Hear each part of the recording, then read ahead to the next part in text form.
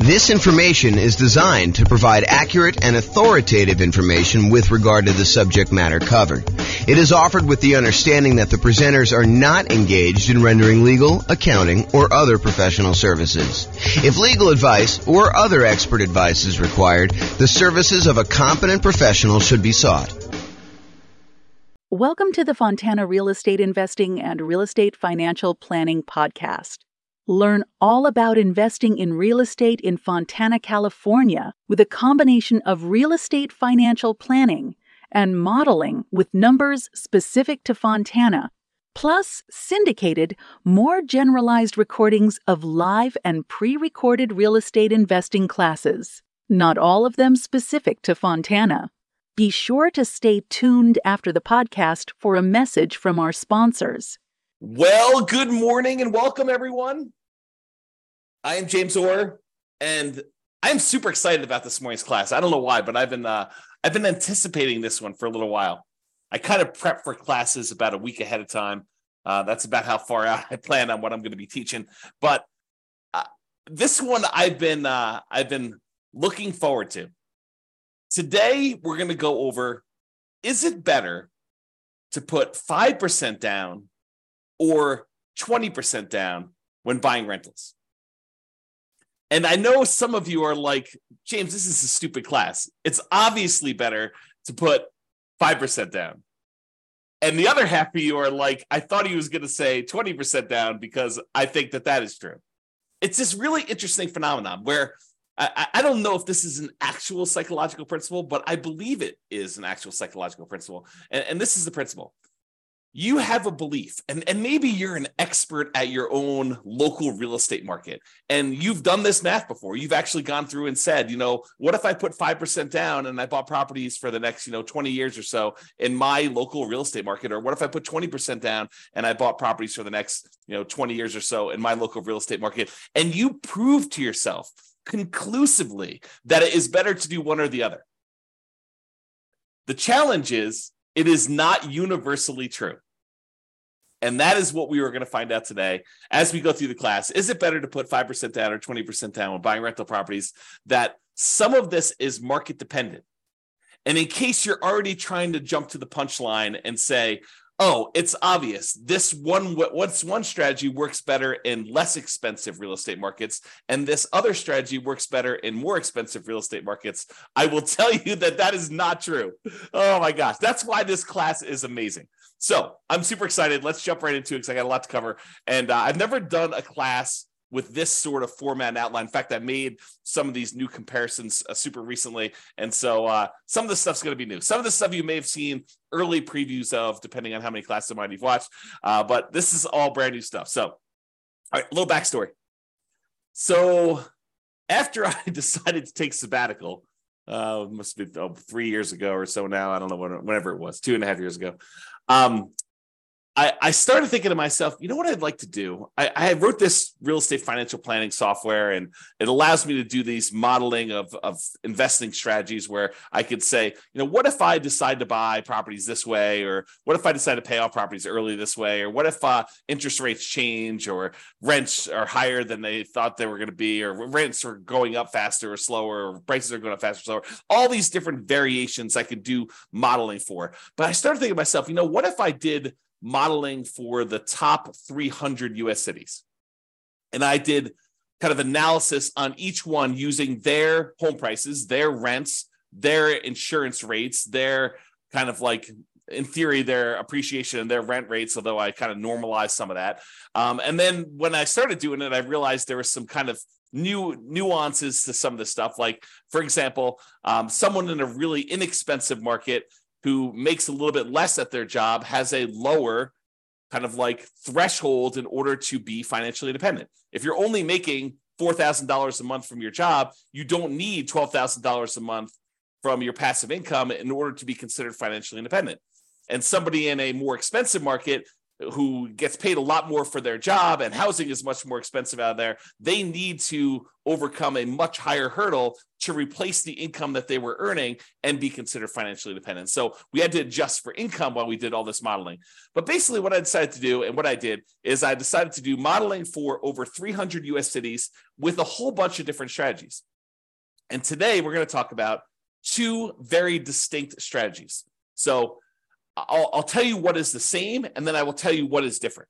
So in both cases, the two strategies we're going to kind of compare.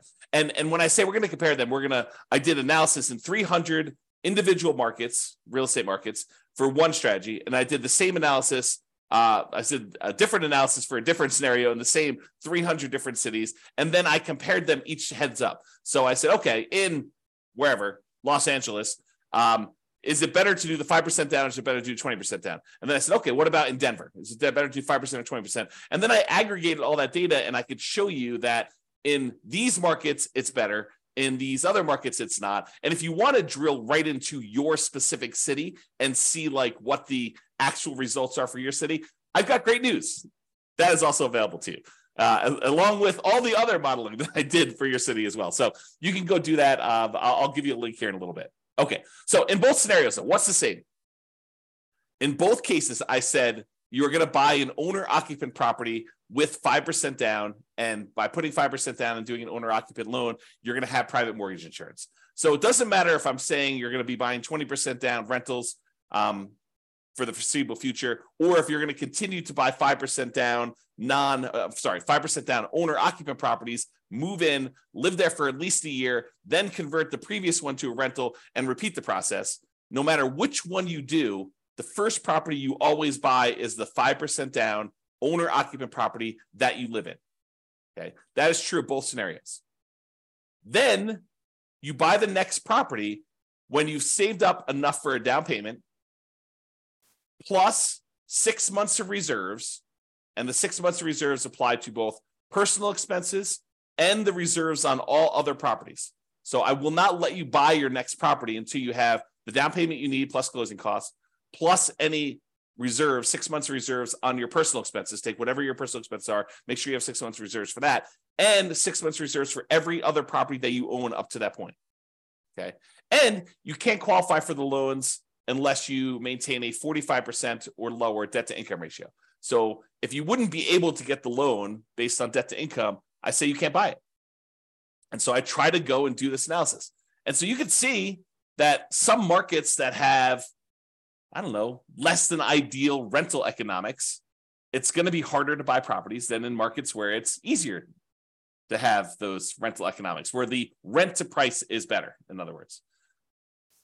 And then in both scenarios, I'm saying you're buying up to 10 properties total, one you're going to live in, and then 9 rentals.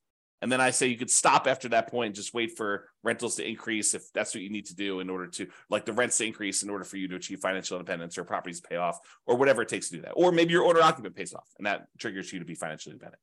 Okay, so that's like what is true for both scenarios. Now I break it down into 2 different cases. Number one, where we do the nomad strategy, which is buying a property as an owner occupant, usually with a low down payment with a slightly better interest rate. You move into the property, you live there for at least a year. It's a requirement of the lender. When you get the loan that says you're going to be an owner occupant, you sign something that says you're going to live there for a year. And if you don't, it's loan fraud. So don't try to say, oh, James, I'm going to solve or you have to live in the property for a year. You just say you're going to move in and you don't. No, that's loan fraud. You don't do that. So you put 5% down, you move into the property, you live there for at least a year or until you qualify in the other terms, having the down payment and the reserves and the DTI. And then when you finally do qualify for the next property and you have the money, you buy another rental property, you buy another property as an owner occupant, I should say, you convert the previous one to a rental, and then you repeat this process until you have those 10 properties total. So that is the first strategy where you're putting 5% down in order to buy these. And then the other strategy is that we're going to compare it to is buying 20% down rental. So we do the first one, owner occupant, you buy 5% down, you live there, but then you're saving up. It takes you probably a little longer to save up because you have to save up 20% down plus 6 months of reserves, plus your 45% debt to income ratio. So it might take you a little longer to save that up, but in theory, at least, your cash flow is better by putting 20% down because you're borrowing less, although the interest rate's slightly better on the 5% down. So it's closer than you think in a lot of cases. But then you wait to do that. Then you have 20% down payment and you buy the next rental when you have the next 20% down payment, and you don't move into any of those properties. You live in the same property from the beginning. So there's another weird thing that's going on here. And I don't know if I want to like throw a monkey wrench into this whole thing or not, but so this is an interesting phenomenon. And I'm still on the fence as to whether or not I want to go here. I will go here because I'm not driving. So I might as well go there, right? Okay, here we go. So this is the interesting thing that happens. If you think about what it takes to be financially independent. In fact, let me cover this when I go over financial independence, which is on the next slide. In the meantime, there's a link on here for those that are watching the video, realestatefinancialplanner.com/model. Allows you to see all the different modeling I did in 300 cities. And there's a specific page where I compare doing this nomad strategy, which is to buying the 5% down ones, to buying 20% down. So you can see the link on there if you want to go do it. All right, so I'm going to I will remind myself to go over this little interesting quirk thing related to being financially independent and how it could be slightly different in the two different strategies. But let's say this. So one of the things we're going to talk about today is whether or not one strategy gets you to financial independence faster than another strategy. So in order to do that, I need to tell you what being financially independent means mathematically. And so this is my little graphic for showing you kind of, what it means to be financially independent. And really what it comes down to is there's 5 sources of income that counts towards you being financially independent. And for us, being financially independent means replacing the income that the person made in that particular city working their job, but now with income from their investments. Okay. So the number one, there's 5 sources. Number one source is any net positive cash flow from rental properties. This is the cash flow after all of your expenses. So all the income from the rental properties, rent, and anything else you have. If you had laundry income or rent from a garage that you were renting out, or an RV space that you rented out that you were getting some extra cash flow from, or anything like that, or all the income coming in from the rental property minus all the expenses, including vacancy, the principal and interest on the loan, any taxes, PMI, if you've got PMI, private mortgage insurance, any type of insurance payment on the property, any maintenance, any management on the property, all of those are expenses. So the difference between all of the income and all the expenses is your net positive cash flow. That contributes toward whether or not you are financially independent. That net positive cash flow number, if that exceeds how much you are making from your job, then you're financially independent. I assume you quit your job and you can go on from there. So that's kind of like the trigger for that. So that is one of 5 sources. So that source, plus if you happen to have any extra money invested outside of the rental properties, like anything invested in stocks or bonds, or if you were making hard money loans as a hard money lender yourself, any money that you have outside of the equity in your properties, as an example, that you have invested in these things like stocks, bonds, loans as a lender, or whatever else you've got going on there, times a yearly safe withdrawal rate. If you remember the Trinity study or the 4% rule, if you've heard of that, any money that you have invested times this 4% rule, that would also count towards you being financially independent. So let's say hypothetically, you never get to the point where you qualify with a 45% debt to income ratio and you end up with this big pile of money. Well, the pile of money still counts towards you being financially independent. It just counts in a different way. So while you're waiting to buy the next property, if you save up $1 million, which I don't think happens in this case, we have to go look at each individual city to verify that. But if you saved up $1 million and we use that 4% safe withdrawal rate, then $40,000 per year would be generated by that $1 million invested in stocks or bonds or loans or whatever you're doing with it. And then that would count towards you being financially independent, even if you were not buying rental properties as quickly as you would hope, because you're limited by something. In this case, it probably wouldn't be the money, the down payment or the reserves, but it probably would be the debt to income ratio if this were to happen. Or maybe you buy your 10 rental properties and your 10 rental properties don't quite get you to where you need to be because the cash flow on them happens to be not ideal in your marketplace. And so maybe you have negative cash flow or slightly positive cash flow on those. And then you're saving your money elsewhere from your job because you're continuing to put it away and investing in whatever it is, the stock market. And then that would count towards your being financially independent as well. So Number one, net positive cash flow from rental properties, plus number two, invested assets times the safe withdrawal rate. And then there's three other sources of passive income that I kind of count. If you get to the point where the person is over 65, you could get Social Security, and your Social Security payments would count towards you being financially independent. Or if you bought any annuities, which in this modeling, I did no annuities at all. So if you had annuities, though, those would count towards you being financially independent. And number five, if you had a pension from your job, that would count towards you being financially independent. But for our modeling, it's primarily going to be number one and number two, that net positive cash flow and any money you have invested at a safe withdrawal rate. Okay. So that is financial independence. Now, I'm going to talk to you about something else. So here's the interesting thing. Imagine for a minute that you're making $10,000 a month from your job. And so your criteria for being financially independent is now $10,000 a month. And that includes you paying either rent on a property you're living in, or if you happen to buy a house and you're paying a mortgage on it, the mortgage payment on the property that you're living in. Because in order for you to kind of maintain your lifestyle in retirement, you need to have that mortgage payment that for the property you're renting and living in yourself, or the mortgage payments. Did I say mortgage payment? The rent you're paying on the property that you're renting and living in yourself, or the mortgage payment on the property that you bought and you're living in. But what happens when you finally get to the point where the property that you bought is paid off and you no longer have a mortgage payment? You no longer need the $10,000 a month that you were making at your job, because now the mortgage is paid off and you don't need to make that whatever your mortgage payment number was. Let's call it $2,000.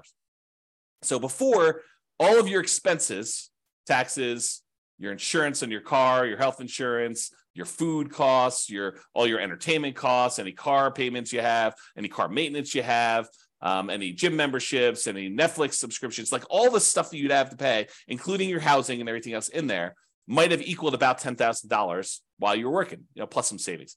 In this case, once your house gets paid off and you no longer have a mortgage payment, the amount you need drops from $10,000 a month to $8,000 a month, as an example, because you no longer have that $2,000 a month mortgage payment. So now the threshold for you to be considered financially independent has dropped. Why do I bring this to your attention? I do the calculation this way, by the way. So, and you could toggle it on and off. If you're like, I don't like the way you do that calculation. If you were running the software yourself, you could say, do reduce the threshold for being financially independent by the mortgage amount when their mortgage gets paid off, or do not, don't adjust this automatically. But I do adjust it in the modeling I'm doing. So why am I even telling you this? Why is it important? It's important because the two different strategies are very different in how this comes into play. So when you're doing the nomad strategy and you're buying a property with 5% down, you're moving in there, you're living there for a year, and then you're converting that property to a rental when you buy the next one, the owner-occupant property is a year later. And when you do it again, you keep moving that year out that you buy your next owner-occupant property. So imagine you could do this in 10 years where you had enough money saved up and you're able to acquire the properties where you're able to do this in 10 years. Well, when does your mortgage get paid off when you do the nomad strategy? Well, unless you're making extra mortgage payments toward this property, the soonest it could be paid off is it takes you 10 years to acquire all the properties. And then that last one you're living in is a 30-year mortgage. So the soonest you could expect your mortgage to be paid off is 40 years. The 10 years where you acquired the 10 properties, but the last one is the one you moved into. And that's the one you're waiting to get paid off, because then you no longer have a mortgage on the property you're living in. So the soonest it could happen is 40 years. That's not true with the 20% down model, because the one that we live in with the 20% model is the first one we bought. So the soonest you could have a paid off mortgage in the first one is actually 30 years later. And this may come into play. If we don't quite have enough, if we're getting really, really close, but we don't quite have enough, maybe the reason why the one with 20% down becomes financially independent earlier is because their mortgage gets paid off, and then their threshold to be considered financially independent drops a little bit by whatever that mortgage payment was. And so that may move them over the edge and may bump them up. And we may see that in the data. Okay. So now that I've got off on a tangent, let's talk about some of the other assumptions. So I think I talked a little bit about this, but I'll cover them all just to make sure I cover them. So each city's modeling uses that city's median home prices and estimated rents on those properties. So I didn't go pick a specific property, and I didn't go pick this amazing deal that you could only get once every 15 years in that city. What I did is I said, look, what's the median home price there? And let's start sort of there. I don't want to be buying the absolute cheapest stuff on the market. That's kind of silly. I don't want to be buying the most expensive stuff on the market. So let's sort of pick the median most price of houses out there. And as soon as I tell you this, some of you are like, that's ridiculous. That's a ridiculous assumption for you to go use a median home price and estimated rents. I never am buying the median home price as an investment in that marketplace. And I would agree with you. I would say to you, I think that's true for a lot of folks. And so our modeling is sort of like a baseline for how this city might do. You should expect to pick better properties that are probably a little bit lower than the median and that have really good price to rent ratios. So it should improve from here. This is sort of like if you did this and you didn't do it amazingly well, as kind of a starting point. And I do other modeling where I say, look, we're going to buy, 10% discount from the median. And I'll probably do some additional modeling where we do even more distinctions about doing that. And we apply some of the 88 strategies to improve cash flow in order to improve on that. So on all these models that I did not apply any of the 88 strategies we have to improve cash flow on these. So these are not like optimized plans. They're sort of like baseline, doing the median, doing what a typical rent might be on a median price property, which may not be ideal. I grant you that. Okay. The next assumption, the job income does vary based on the city. We don't assume that someone living in Los Angeles earns the same as someone living in Mobile, Alabama. We just don't do it because it's not reality. Most people getting jobs in Los Angeles are going to have a higher wage than someone living in Mobile, and the properties are more expensive in Los Angeles than they are in Mobile, and so they really do need that to be able to qualify. So the job income varies based on them being able to afford a property in that marketplace. I say, look, you need to have the same income in order to be able to qualify for a loan. Otherwise, there may be cities where I say they're making $10,000 a month, but $10,000 isn't enough to qualify to even buy a median property ever. So I limited that by saying the income you need says that you can qualify for a property, okay? Which means now that they need to replace that income in order to be financially independent. So because I gave them the boost of have a higher income to be able to afford to buy a property, now I say you gotta actually meet that threshold in order to be considered financially independent. So cities that have higher income also need more passive income, more investment income, more rental income to be considered financially independent, in case I was not clear about that. And we assume, the other assumption we have, is we assume that everyone starts with just enough money in down payment to buy that 5% down owner-occupant property with closing costs, which I assume to be 7% of the price of properties in their marketplace with a minimum of $10K. So if your market happens to be really, really inexpensive, where that would have been less than $10,000, I said never go below $10K. Everyone got at least $10,000. In markets where it's much more expensive to buy a property, those guys get an advantage of having a little bit saved up to be able to buy that first owner-occupant property with 7% of the price of properties in that marketplace, the median price of properties in the marketplace, as savings to start with, plus which means it's 5% down plus some closing cost money. And then interest rates are, as of right now, 6.5% for owner-occupant purchases with 5% down, plus a separate PMI, and 7% for non-owner-occupant 20% down purchases with no PMI. So I do penalize non-owner-occupant loans, which is the reality. So if you were going to go get an owner-occupant loan with 5% down, you'd be paying about 6.5 in our marketplace, a little bit higher, a little bit less, depending on when you time it. And I will change this over time and rerun the analysis. And then the non-owner-occupant guys are paying 7% for the 20% down, and they do not have PMI. A point on things changing over time. So I'm going to show you numbers from today. But if you come back, if you're listening to this recording after the fact, you may go to the page where you could see the details and the assumptions and the new modeling, and you may see all the numbers different than what I said. Why? Because if I come back in here and I adjust all the interest rates for all the things and rerun them, then they may be different. Some cities maybe do better, some cities may do worse. Or if you come to me afterward, you said, hey, James, I saw your presentation, and I'm going to ask you to do this for me at the end, but hey, I saw your presentation. I happen to live in Atlanta, And I've improved numbers for you using Lana, not ones where it's like I'm doing an amazing job and I'm able to get these like once in a lifetime deals, but deals that people can consistently buy in Atlanta. And it's not the median price and it's not the rent you might expect to get on the median price house there. It is 25% below median or 20% below median, or whatever your numbers happen to be. And these are better estimates of insurance, better estimates of taxes. And so I can go ahead and give you better numbers for Atlanta. And so the Atlanta numbers may also change, which could change my numbers for like what percentage of these do better and what percentage, how much better they do. And so if you happen to be in the city and you have improved numbers for me, reach out.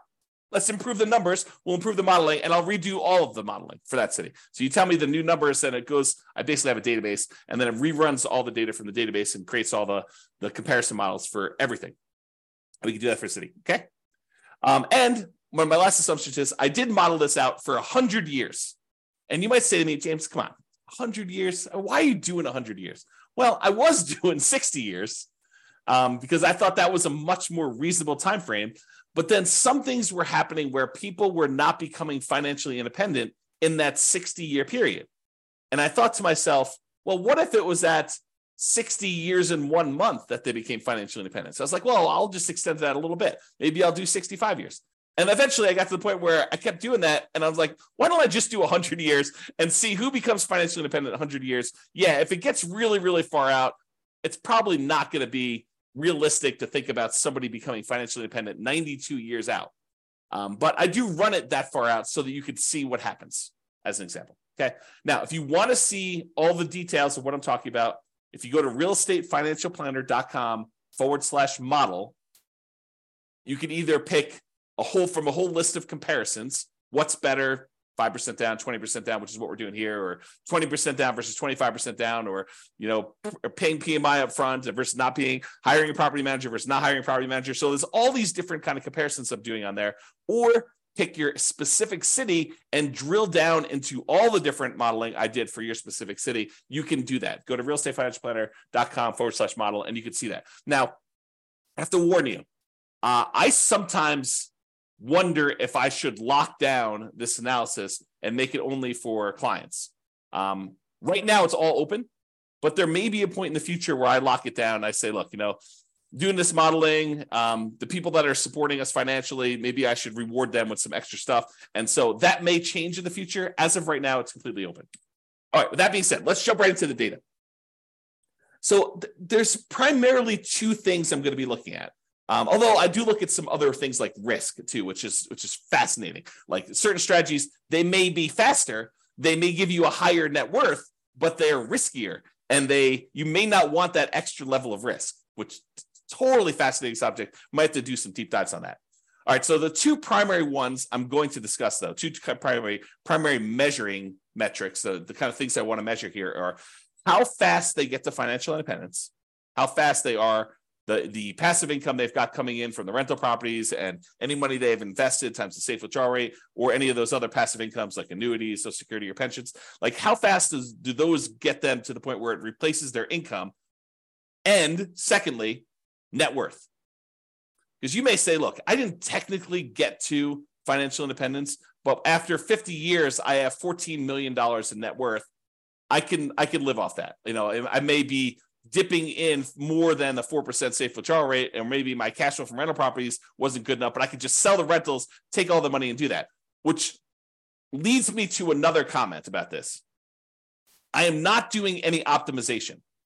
There are strategies where you buy more properties than you need and you sell off some of them to pay off the remaining to improve your cash flow enough where that will trigger you being financially independent. I did not do that here. And that is a legit strategy for doing this. Or there are some strategies where you buy enough rental properties where eventually you get to the point where the equity in the properties, after all your expenses selling them, could be sold, invested in something like stock market, and use a 4% safe withdrawal rate, and that would trigger you being financially independent. Or maybe taking some of the extra cash you have on the sideline and paying down the mortgages that you have, paying them off, using that money, and that might trigger you being financially independent faster than these ones. This is sort of like plain vanilla versions of 5% down Nomad, or 20% down non-owner occupant. So with these plain vanilla versions, that's what we're covering today. All the additional modeling I do later, where I talk about, should you do this versus this, and how much difference does that make? We're going to go over all that over time, not today, but that will be addressed and discussed, and we'll kind of get there. Okay, so I told you there were two things we're measuring: when financial independence was achieved, and I usually measure that in months, and then your net worth, which I measure in dollars. So let's jump into it. In the baseline Nomad model, which is putting 5% down, 17 of those did not technically achieve financial independence in that 100-year period, but they still had significant net worth. But 17 of the 300, I think there's 305, but it's just over 300 U.S. cities. So 17 out of the 300 or so that we have there never technically achieved financial independence. They have significant net worth, but they didn't achieve financial independence. In the 20% down group, of all the analysis we did for the 20% down group, 22 of those didn't achieve financial independence in that 100-year period. Again, they had significant net worth as well, but there were a certain number that just never quite got there. Rough markets where it's really hard to make rental properties work. So, a little bit less than, I guess it's probably about 5%, a little bit more than 5% or so. If you think about it as a percentage of the 300 cities, it was really, really hard to make the economics work in that marketplace. Now, as another side note, the people buying 20% down non-owner occupant properties, they could have just as easily said, look, I'm saving up my money. Why don't I go buy rentals in a property where the economics do make sense? I could have bought properties in a property where cash flow made a lot more sense than buying in the market where it's really, really hard to make cash flow. I didn't model that, but that's a reality, right? You can't quite do that with the Nomad strategy because you're putting 5% down and you're moving into the properties and living there. Unless you plan on living in the other city, you're not going to be able to do it remotely, right? But the 20% down one, you could have, okay? There were 17 cities where both of them never achieved financial independence. So all 17 of the ones where Nomad didn't work, it didn't work for 20% down either. And then in addition to that, there were 5 more with the 20% down where that didn't work. And these were markets where it was exceptionally hard to make real estate investing work with our current assumptions. Remember, not doing amazing stuff, not doing 88 strategies to improve cash flow, not doing any of that stuff. So this is sort of like the baseline sort of, not worst case scenario, but like medium sort of case scenario where I'm not really trying that hard in order to make this work. Okay, so here's the numbers though. 20% down achieved financial independence faster in 171 cities. So more than half the time, it was better to do 20% down. But what's fascinating about that is for the people that were saying like, oh, it's obvious, James, 20% down is always better. You feel vindicated. You feel like, yeah, see, James, 171 cities. Well, not so fast, because 97 cities, it was faster to do Nomad. Mind exploded, because it's crazy to think about this. There are some cities where you would be better off doing 20% down, and there are some cities where you would have been better off doing the Nomad strategy in order to achieve financial independence faster. And in 37 cities, it didn't make any difference at all. It was exactly the same amount of time, whether you did 20% down or 5% down. So in 37 cases, it didn't matter. You could have chose whatever you want to. So about 10% of the time, a little bit more than 10% of the time, it didn't matter which one you choose. Pick either one you want. But in 171 cities, a little bit more than half the time, you would have been better off doing 20% down. In about a third of the cases, you would have been better off doing Nomad. That's crazy. That's really crazy, right? This is the same data broken out a different way. So the red sections show you how many of the cities achieve financial independence in this sort of time frame. So there were about 5 Nomad cities where people were doing the Nomad, that they achieved financial independence in less than 100 months. Only took them about 100 months to be financially independent doing the Nomad strategy in that particular city, which is crazy. But there's only 5 cities like that. There were about, I don't know, whatever this is, 13 cities where it took just over 100 months, probably in the 100 to 150 months. And then there were 15 cities where it was in that, I don't know, 130 to 160, 130 months to 160 months. So about 10 years to whatever that is, 14 years, somewhere in that ballpark for doing that. And then it kind of goes down a little bit, and then it kind of goes up here. But there's some other stuff here. So remember what we said with the Nomad, the fastest they could actually pay off a property would be about 40 years. 40 years is about 480 months, if my math is right. And so we do see a little bump up here with some cities that could be financially independent there. And maybe some of them took a little longer than that, exactly 10 years to acquire the property. So we do see a little bump up for the Nomad ones here, where we see a larger number of them being financially independent just after that kind of like 40-year period, which we'd expect. And there were some that took a long time, but not that many. It's a relatively small number that took more than this really long time to get that. Now, the gray lines are the 20% down ones. So similarly, there were 5 ones who were putting 20% down. They achieved financial independence really, really fast. Less than probably 5 years. Their requirements weren't that hard to be financially independent doing that.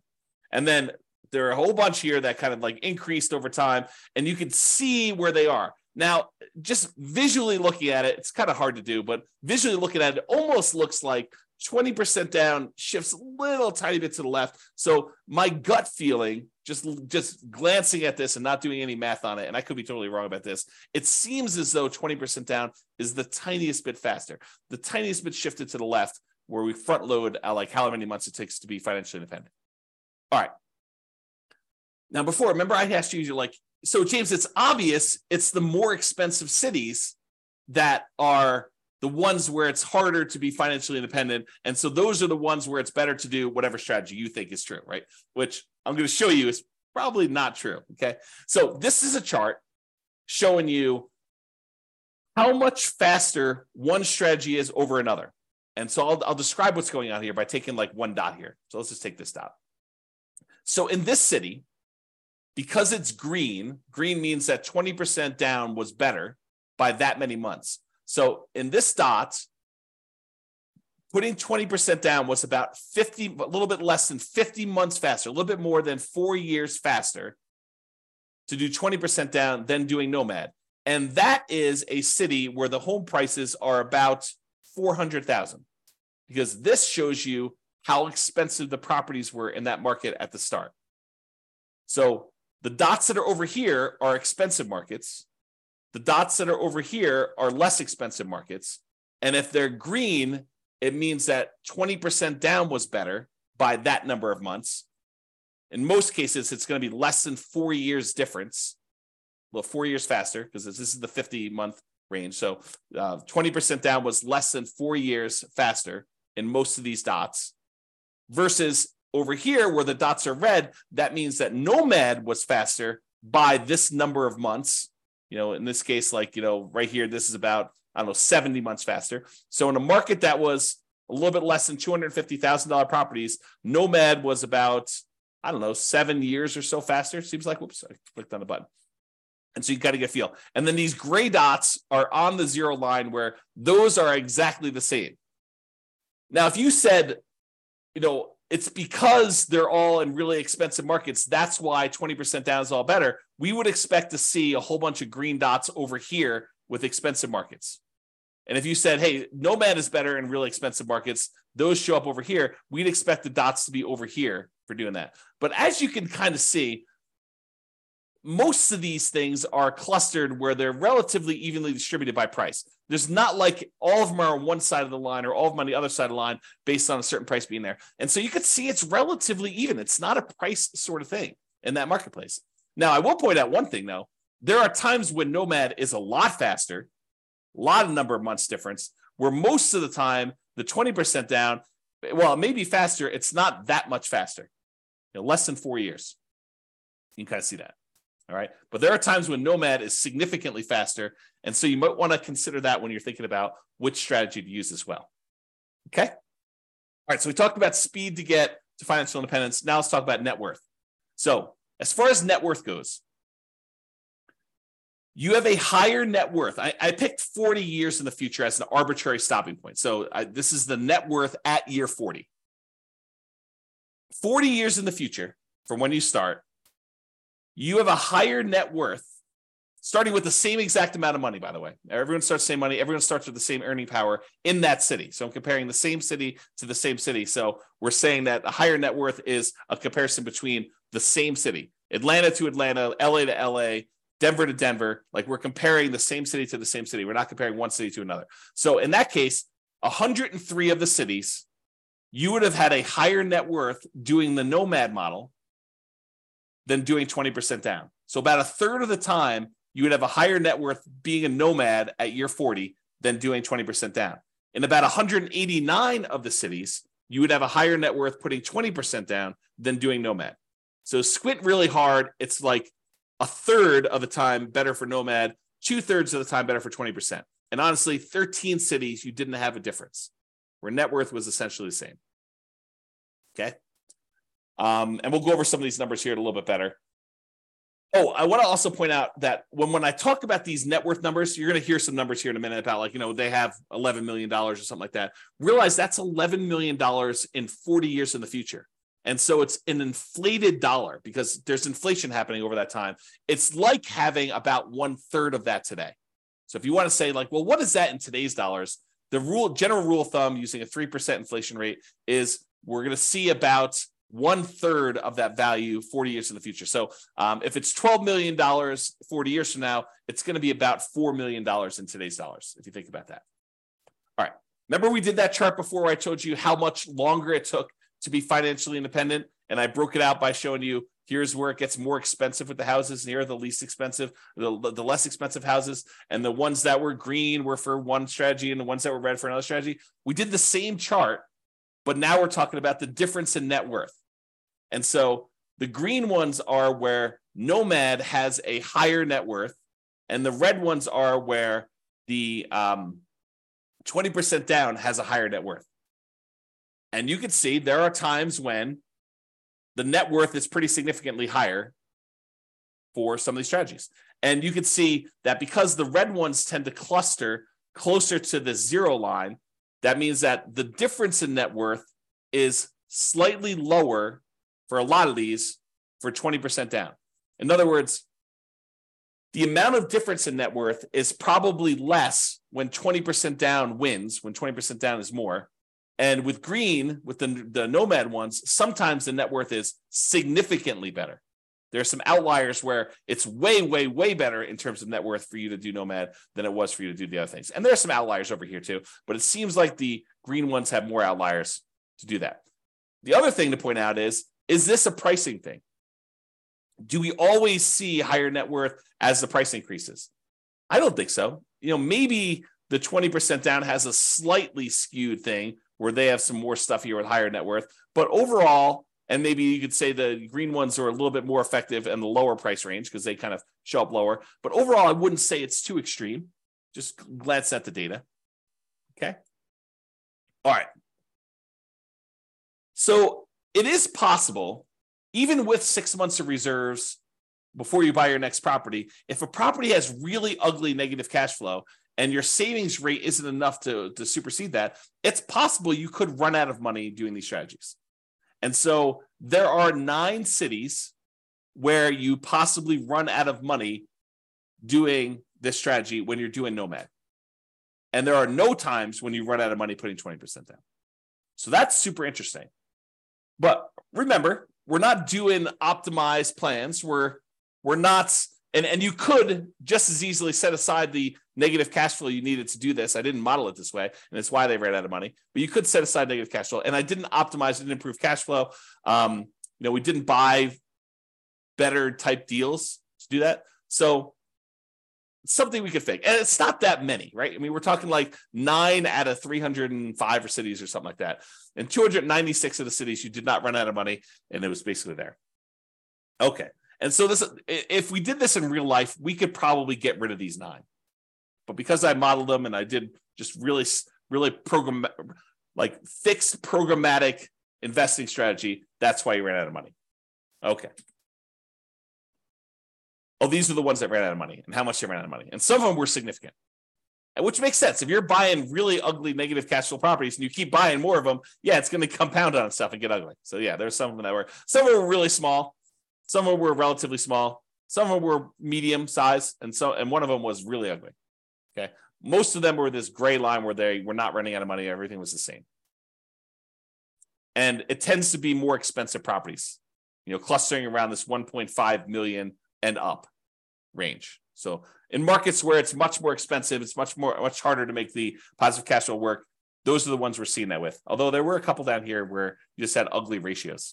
And this could be another situation where, I'm using numbers that I think are realistic, but I'm not an expert at whatever city they are. I don't even know. But, I'm not an expert at whatever city. And you look at my numbers, you're like, James, no wonder why your numbers aren't working. Your rent is about 20% low. Okay, well, tell me that and we'll fix them. All right, here's the summary. I break down the summary in two ways. I look at what the average was for all 300 cities, and then I also look at what the median was. So the average is you take all the numbers, you add them together, you divide by however many there were, 305 or something like that. The median says, okay, stack all the numbers so that the lowest number is up here, the highest number is down here, and pick the middlemost value.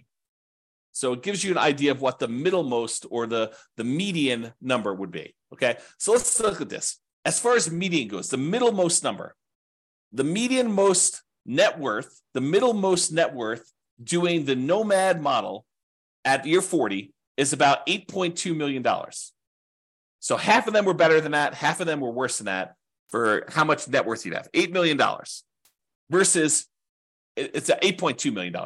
20% down is $8.9 million. So it's a little bit higher in terms of net worth on median, a difference of about $640,000. So again, 40 years in the future, it's really a third of that. So it's like a $200,000 difference, or about 7.8% difference. Not like nothing, but not crazy extreme either. So the difference between net worth between these two, 40 years in the future, it's about $640,000. It's like almost being a difference of $200,000 now on a $3 million-ish net worth. Yeah, not super crazy significant in my opinion. Okay, the median, as far as whether they were short on money, the typical property was not short on money, never ran out of money, and we in the median most case we bought all 10 properties in both situations. And as far as how long it took on median to achieve financial independence, for the Nomad model, the middlemost number was 529 months. Which, if anyone wants to do the math, what's 529 divided by 12? Let me use my calculator. I'll tell you in a second. Let's see. Calculator. 529 divided by 12. So about 44 years on median. So half of them were better than 44 years. Half of them were worse. In terms of 20% down, 509 months divided by 12, 42 years.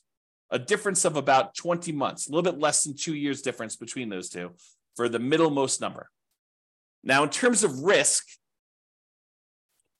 because I'm running a little bit short on time, I'm not going to go like crazy into risk, but I will just point out to you that the Nomad model was better in half of the measures of risk, and the 20% down model was better in the other half of the measures of risk. So if you think about it, they were each risky in their own way.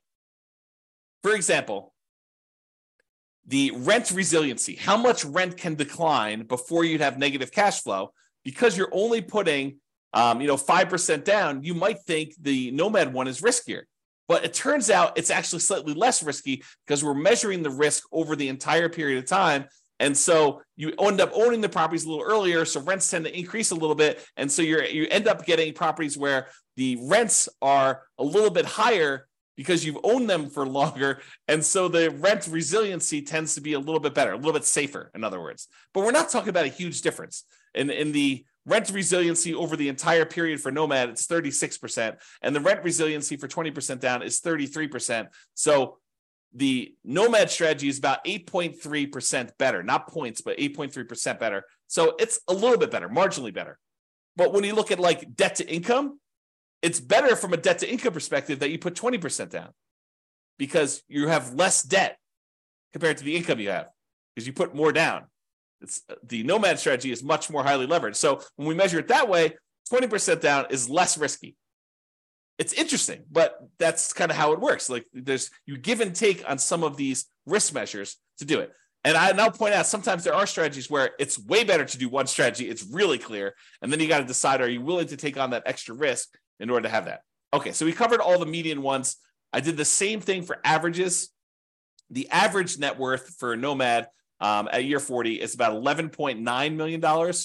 For 20% down, it's also about $11.9 million. The difference is in the $10,000 range. So it's about $73,000 difference in net worth. Not significant when you look at averages. It's only 0.6% difference between a 5% down strategy and a 20% down strategy when you take the averages of all the different cities. Okay. Number of properties, the nomad, you end up buying a little bit less properties, 9.1 properties on average versus 9.8 for 20% down. Again, not that significant of a difference. In terms of the months before financial independence is achieved, 547 months on average for nomad versus 544 months for 20% down. It's only 2.6 months difference on average. That's really very similar. I mean, that's like a rounding error in whether one person increases rent on a property early or not. It's really not that big of a difference at all. So they're interchangeable. And again, it's very similar risk. 3 out of the 6 measures of risk, it's better to do nomad, and 3 out of the 6 measures of risk, it's better to do 20% down. Kind of interesting. It's much closer than I think a lot of people would have thought. All right, I've been talking about this throughout the presentation, but I have a slide on it. So we're using a median property price, and we're using sort of like the rent for what that median property price would be. You could apply all of the 88, or some of the 88 strategies, never apply all of them. Some of the 88 strategies we have to improve cash flow to improve on these numbers. So these are not like best case scenario by any means. We're basically using median price properties and what rent might be on those in each market. You should be able to choose and do better. And I do model some of those improvements to see the impact. If you go to the models page, you can look at those. If you're an expert at your local market, this is my call to action to you. If you're an expert at your local market and you want to help improve my numbers for your local market, just reach out via email and I can make an update to the numbers in the database and I can rerun all the scenarios for your market to improve them. I assume it's improving. Maybe it's making them worse. I'm not trying to show you best case. That is never my intention. So don't like email me and say, James, here's the property I just bought. It's a freaking amazing deal. Because I don't care. I don't care I care like great job, do the amazing deal. But I don't care for like running my numbers based on your amazing deal because no one else can replicate your amazing deal. You may not be able to even replicate your amazing deal. You want to go to buy 12 of those? Good luck. And that's the problem. I don't want to use like these amazing best case numbers because I don't want it to be like, hey, James, where can I get the deals you're showing on the website? Because those are crazy good numbers. And I would buy those all day long if I could find them. Yeah, we're not trying to do that. We're trying to do the types of properties that any real estate investor in that market could get and expect to achieve. Okay, so if you have those numbers, reach out to me and we'll do some updates. Local market limitations. So if you're nomading, and I talked about this before, moving into each property, you must be buying properties in your local market. You can't do nomad remotely. You can't be moving into properties in another city. But if you're buying non-owner occupant properties, which is 20% down, you could buy those in markets with better cash flow economics. So if you're in a market where it's one of the really ugly ones where you're going to run out of money with like the baseline stuff, say, maybe I shouldn't be buying properties in this market where properties are $2 million and you only make $2,000 a month in cash flow. That's an exaggeration. That doesn't exist, or maybe it does. But basically, I'm not telling you to do those. You could go choose another market where the economics are better with 20% down. You don't need to invest in your local market in that case. All right. So in conclusion, this is awesome. I don't know. I love this stuff. If you guys love it, reach out to me. If you don't love it, maybe don't tell me because I love it so much. All right. So in conclusion, in our current market conditions, the price, the interest rates, the rents, in 300 plus US markets using less than ideal median price to rent properties, putting 20% down is probably slightly better in terms of net worth and speed to financial independence. Not by a lot though, right? That the market does matter though. In some markets, nomad is faster, more profitable, and arguably better. So you can't automatically say X is better. I will tell you, I occasionally read or hear about something where someone makes these like statements of fact, like it's always better to put 25% down or 20% down, or it's always better to manage your properties yourself. I don't know. There's a lot of things in life that are not as like clear, clean cut, perfect lines. it's universally better in all situations. I think there's a lot of nuance. I think that's part of what I like about this class is it shows you that, hey, sometimes it's better to nomad. Sometimes it's better to do 20% down, and your market may have an impact on that. In terms of resiliency to market conditions over the entire 100-year modeling period, nomad is slightly less risky. We talked about that, the resiliency part. Although not shown in the presentation, nomad tends to shift risk earlier and becomes less risky later on. It doesn't show you this in this presentation, but as far as nomad goes, nomad tends to compress your risk into the earlier parts of your investing strategy and tends to make it less risky later on. In terms of measuring the risk associated with debt, it's split. In some ways, nomad is less risky, tends to have more liquidity, especially later on. But in terms of debt to net worth and debt to income, nomad is riskier because you're putting less down and you have more leverage. And you tend to have more months of reserves when putting 20% down. It's best if you look closer at your specific market and apply as many of the 88 cash flow improving strategies as practically possible to improve on your implementation. That is all I have for you. I hope you enjoyed this. I thought it was awesome. I enjoyed kind of doing classes like this. You probably should expect some more of these where I kind of compare lots of different strategies over time and we kind of deep dive in this. But in addition to that, go dive into your own specific market to see how this all plays out and look at the analysis. And if you need help with stuff like that, reach out to me via email. All right. That's all for now. This has been James Orr. Bye-bye for now. With home prices up, mortgage interest rates up, and rents up, but not quite enough to counteract the higher prices and interest rates, cash flow on rental properties in Fontana is harder than ever. Book a call with the Real Estate Financial Planner to apply our proprietary 88 strategies to improve cash flow on your rentals. See the show notes for a link to schedule your call and improve your cash flow today. If you're a real estate agent, lender, or professional in Fontana that wants to help our real estate investor listeners, consider reaching out to learn about collaboration opportunities with this podcast. We'd love to add more value to our listeners by having you assist our investors buy, sell, and finance their real estate investments. See the show notes to schedule a call to discuss collaboration opportunities